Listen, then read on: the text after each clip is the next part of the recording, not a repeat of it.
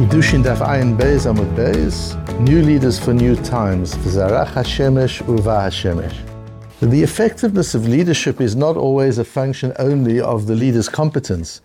It's also the capacity of the leader to be able to bridge himself or herself and the people they're leading. The ability to communicate with the people they're leading, the ability to inspire the people they're leading. And it can happen that a leader is incredibly good for a particular period of time and doesn't have the same understanding for the next generation. The famous example of Winston Churchill being booted out after the Second World War. They recognized that as great as he was to win the Second World War, he wasn't the right person to rebuild after the Second World War. And there are many examples of that. And in Torah too, we have the psukim in Kohelet, which the Gemara references, Dor holech v'dor ba. A generation goes and another generation comes, v'haaretz lo'olam omedet, and the world continues to function. V'zarach hashemesh uva hashemesh, and the sun shines and the sun sets, ve'el mekomo sho'ef, and it's drawn back to its place, zorech husham, and it shines there. Says our Gemara, Keshemet Rebbe nolad Rabbi Yehuda, Keshemet Rav Yehuda nolad Rova. There are many examples of just when one great leader of Torah dies, the next one is born. Lelamedecha she'en tzaddik niftar min ha'olam ad shenivra tzaddik k'moto. To teach us that a tzaddik doesn't die until there's another tzaddik like him, and there's a lot of discussion what like him means. It doesn't mean exactly like him, but to able to fulfill the same role for the next generation as he fulfilled for the previous generation. Shneimah v'zarach hashemesh v'hashemesh ad shelo kivta shimsho shel Eli tzarcha shimsho shel Shmuel haramati shene'amar v'nei Elokim terech yichbeu Shmuel shochev, and so on. We have these cases, and this is the famous, we have the Gemara coming up in several different places. V'zarach hashemesh uva hashemesh, the idea that there's an overlap of leadership, that Rebbeinu Shem provides the leadership, the next leadership, before he takes away the previous one. To understand the principles here, because there's some important principles in leadership, we need to learn a piece of Hamakneh. Last time I quoted Hamakneh, Ilan asked me to give a bit of background as who the Hamakneh is. And I did reference it when we learned the Haflor in Ksubis. I introduced the Haflor to you, and the Haflor and the Makneh is the same person. And the Hamakneh is what we've got on Gittin. So the Hamakneh lived in the time of the Vilna Gaon, the second half of the 18th century, and was in fact a Talmid of the Vilna Gaon, but he was also a Talmid of the Maggid Mimizrich, who was a Talmid of the Baal Shem Tov and a successor of the Baal Shem Tov. I think he was a Talmid of the Maggid Mimizrich before the Maggid Mimizrich probably even met the Baal Shem Tov, because the Maggid Mimizrich himself was a Talmid of the Pnei Yehoshua. So you've got, we sometimes get these distorted pictures of who these people were. The Maggid Mimizrich was a very big Talmid Chochem in terms of Gemara, in terms of law, the Talmid of the Pnei Yehoshua. And then he learned Kabbalah and Chassidus with the Baal Shem Tov. In the same way, the Sefer HaMakneh, the Haflor himself, Pinchas Horowitz, was a great exponent of Gemara and Halacha, and was a Talmid of the Vilna Gaon, among others, but he was also a Talmid of the Maggid Mimizrich. And he says here there are three important pieces. If we learn this Hamakneh carefully, we can extract three important principles from it. Ratzon Olamah, Shema shehikdim hakatuv v'zarach hashemesh kodem uva hashemesh. What the Gemara is intrigued by is the Posuk in Kohelet putting the sunrise before sunset. So in the English world, we understand sunrise and then sunset, but in our world, sunset comes before sunrise. So it should say, Uva Hashemesh v'zarach Hashemesh. Why is it that way around? Shezrichat shimsho shel tzadik sheni hu kodem sheshaka shimsho shel harishon. That the arrival, the rising of the second sun precedes the setting of the first sun. And we need to understand that in this kodem, what the Sefer HaMakneh is teaching us is more than sequential order, that the sunrise precedes the sunset. That's not what it's about. What it's about is the sunrise. There's a causality sequence here. The sunrise causes the sunset. It's because the sun is going to rise that the sun has to set first. What does that mean, and what is it about? And we see from that order that it's not just talking about the geographical sunrise. And we'll understand it in a moment. So the first principle is, it's the arrival of the new generation of leadership that makes it necessary to terminate the period of service of the previous generation. ויש לפרש עוד על פי מה שכתוב פני משה כפני החמה, פני יהושע כפני לבנן, so on. דאפתי כבר זרח שמשו של יהושע מכל מקום אבי נחשב כשקיעת החמה לגמרי שמשו של משה. Another interesting idea, that even while Moshe is still alive, even while the first leader is still functioning, once the second leader comes into place, the first leader is already in his sunset years. He's kind of done, he's kind of over. So the second leader causes the diminishment of the first leader, and even while the first leader is still alive, his power, his radiance has been diminished. And the third principle, ויש לפרש עוד, מה שהמשיל אותו לביאת השמש מפני שמה שנחשך לעת ערב אין בו מצד השמש עצמו. This, that the sun can no longer be seen after sunset, is not because the sun is any less powerful. שבכל מקום שהשמש הוא שם, וזרח, wherever the sun is, it's shining just as brightly as it did before. אלא כשהיא נעלמת מבני אדם, we can no longer see it. ממילא נחשך לבני אדם, וכך הוא בהסתלק צדיק. And it's the same when a tzaddik dies, that tzaddik is no less powerful than he was before. We can't relate to him in the same way. We can't access his radiance in the way we could access his radiance before. And what one generation needs, another generation of leadership can't necessarily supply. Take Eretz Israel itself. If you look at the stages through which Israel has gone, and you look at the founding of the state, so the first thing that we needed was a nefesh. We needed a state that could survive. The people to create that were Ben-Gurion and his friends. They were the people who were able to create a state out of nothing against all odds. They did it. They were able to do it. The second phase, now you needed a state with ruach, not just nefesh. Now you needed a state with vitality. You needed a state with a spirit, with an economic spirit, with prosperity, able to drive an economy. That was a different group of people. There you needed people like Menachem Begin, and you needed people like Netanyahu to give ruach to the state.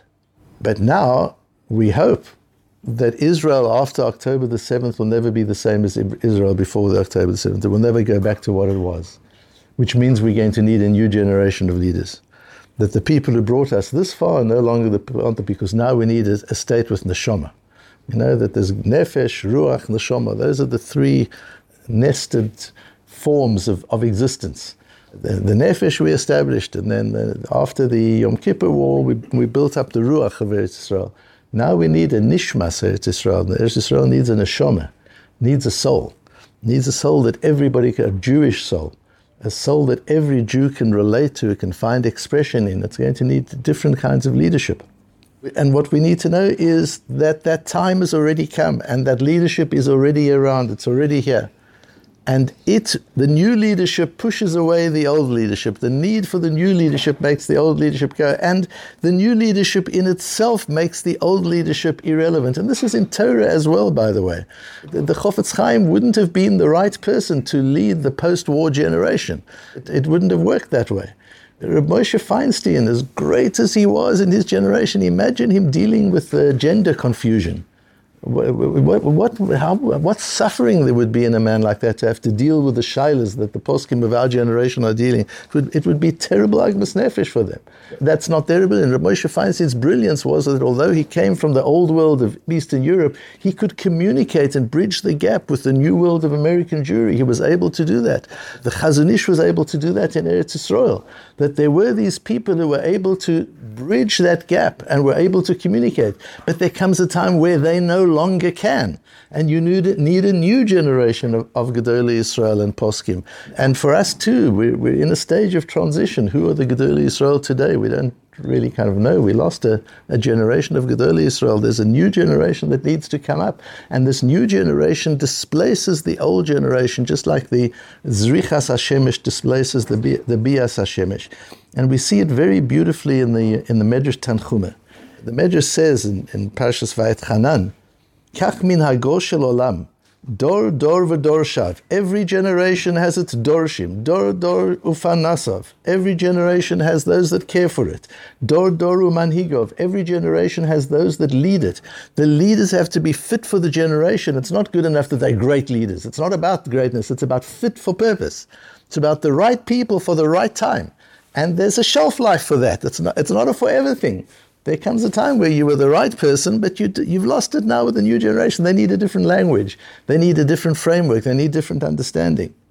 It says, Hashem to Moshe, Haya chelkecha l'sharet lefanai, v'achshav ibed chelkecha, v'higia sha'a shel Yoshua talmidcha l'sharet.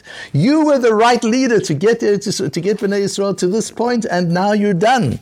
Now we need Yoshua. There's a different kind of leadership we need now. Amar lefanav Ribono, im mipnei Yoshua ani mes. Is that why I'm dying? Because it's time for Yoshua. Elech v'eleh talmid, it's fine, I'll retire. You don't have to kill me. I'll retire. I'll sit in Koilel and I'll learn. Yoshua will be the Rosh Koilel. I don't have to be the Rosh Koilel. I'll sit and I'll learn with Yoshua. It's fine by me. Shem says, fine, go try it out. Amad Moshe v'hishkim lefitcho shel Yoshua. Early the next morning, Moshe gets up, he's all excited, and he goes to Yoshua's Beis HaMedrash, and he sits in the front waiting for Yoshua to come in and start the shir.